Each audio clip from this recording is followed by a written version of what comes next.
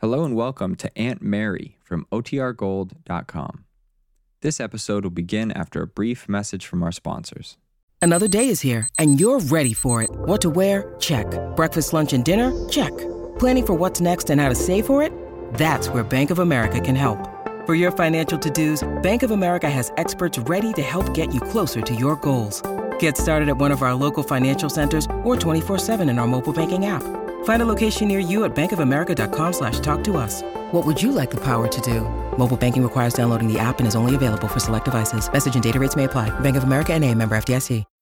When you need mealtime inspiration, it's worth shopping Kroger, where you'll find over 30,000 mouth-watering choices that excite your inner foodie. And no matter what tasty choice you make, you'll enjoy our everyday low prices, plus extra ways to save, like digital coupons worth over $600 each week. You can also save up to $1 off per gallon at the pump with fuel points. More savings and more inspiring flavors make shopping Kroger worth it every time. Kroger, fresh for everyone. Fuel restrictions apply.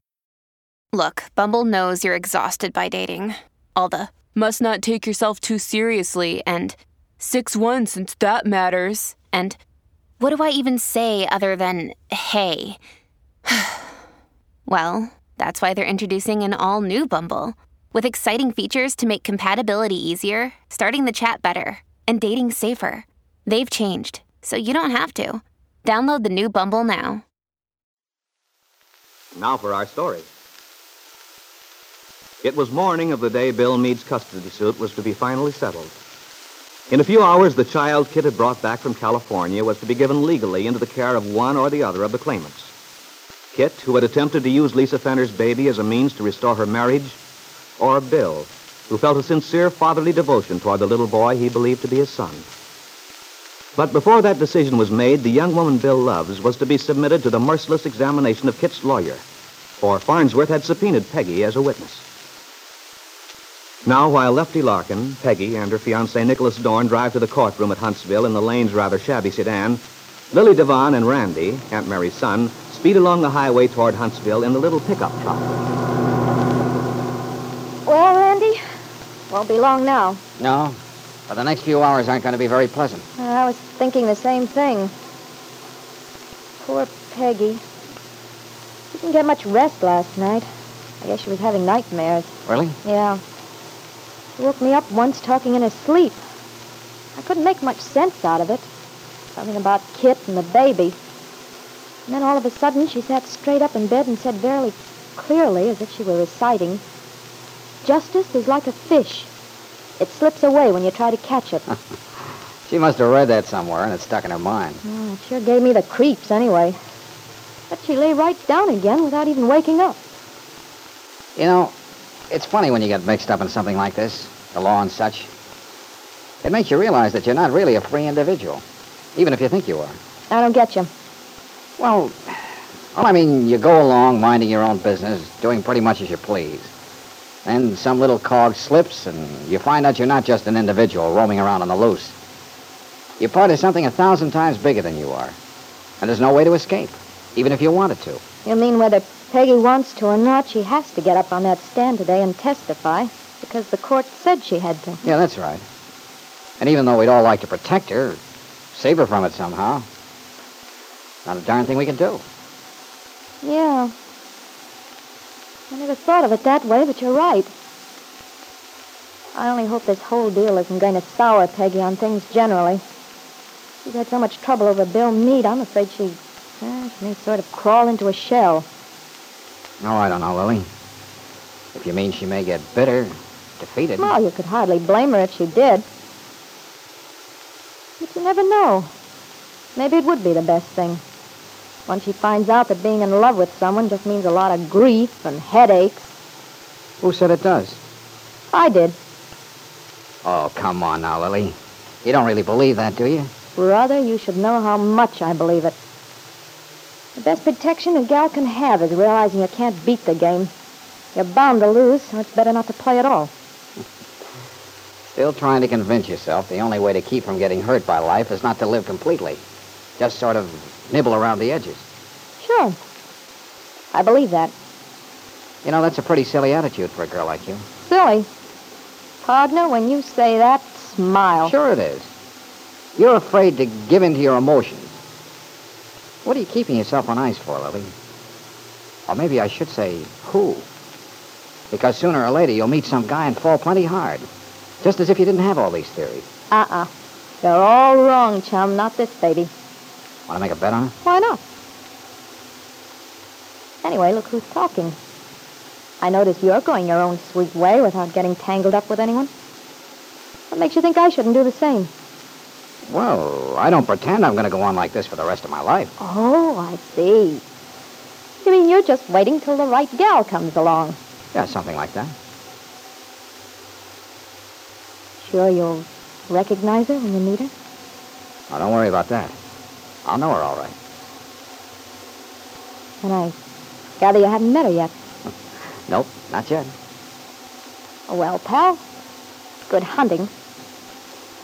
Naturally, the girl will fall for you. Oh, naturally.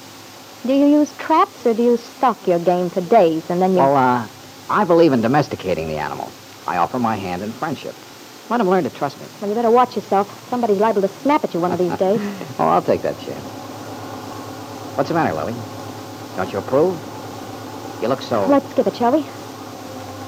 Anyway, here we are. Oh, yeah. Well, you better go on in. I have to take the truck over to the depot. How come? Well, Mom wired for me to leave it there for her. I'll walk back. When does Aunt Mary get to town? There's a train at 10:30, if she's on it. Well, I sure hope she is. Let's see, it's 9:15 now. Court opens at 10, doesn't it? Yeah. Oh, you better hurry back then. Mm-hmm. See you inside. Yeah. I think I'll go on in and keep an eye on the Calvert gang, just in case they try to pull any fast ones.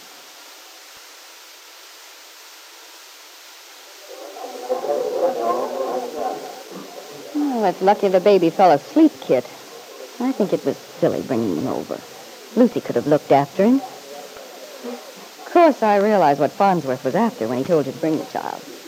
I should think that would be fairly obvious, Jessie. Yes, he's quite right, Kit. You look the picture of loving motherhood, the sleeping child in your arms. Really quite touching. If one didn't know any better. Jessie, sometimes I wonder if you're capable of saying a kind, decent word. Heaven knows I don't expect much from you, but today I'm in no mood for your... After all, Kit, you must admit it's rather funny you're putting on this Madonna act at the 11th hour. You know perfectly well it wouldn't have occurred to me to bring the baby over if Farnsworth hadn't insisted. I only hope he doesn't wake up and start howling as soon as things get started. Well, he probably will. But you shouldn't mind that. It'll give you an opportunity to demonstrate your efficiency as a mother. Well, today ought to be quite an interesting session, at least from the standpoint of a spectator. You're having a fine time through all this, aren't you, Jessie? Just so long as it's no threat to you. It's been a pleasant change from the usual monotony. I don't understand, though, how Farnsworth thinks he can get away with questioning Peggy Douglas. She hasn't a thing to do with the case, actually. Perhaps he thinks she has. No. He's using it as a psychological weapon. Legally, I don't think he has any business dragging her into it. I don't imagine she's looking forward to it much, poor little thing. Poor little thing. Poor, downtrodden little innocent. Oh, really, Jessie? I marvel at you, Kit. I should think even your conscience would bother you, thinking what you've done to that girl's life. Well, I assure you my conscience isn't bothering me at all. So far as the Lanes are concerned, I'm rather enjoying myself. That's just what I mean, Kit. You're utterly ruthless. I'm honest.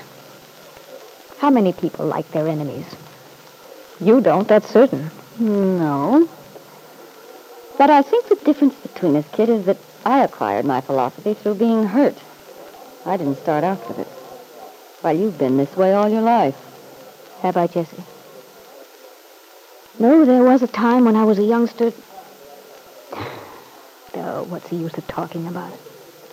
This is how I feel now, and the way I'll always feel from now on. Oh, here I see. The whole Lane clan.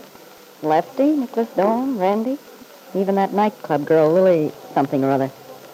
Well, one thing you can say for them, they certainly stick together. They're just huddled together for moral support. They know we're winning. Come to think of it, they're not all here. Aunt Mary's missing. No, don't worry. She'll come bustling in. It's odd, though, the way she went rushing out yesterday. Ben thought she just couldn't take any more, but I wonder. I wouldn't let it bother me, Jessie.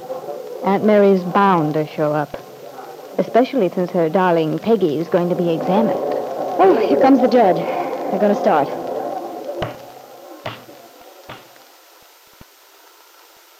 As Judge Willoughby walked in, the crowd rose, ready to take the oath of allegiance to the flag, which would open the session. In a moment, Peggy would be called to the witness stand.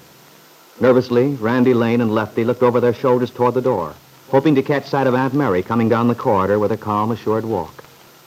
Suppose she'd missed the train. They needed her wisdom and courage. But there was no sign of Aunt Mary as the last day of the trial began.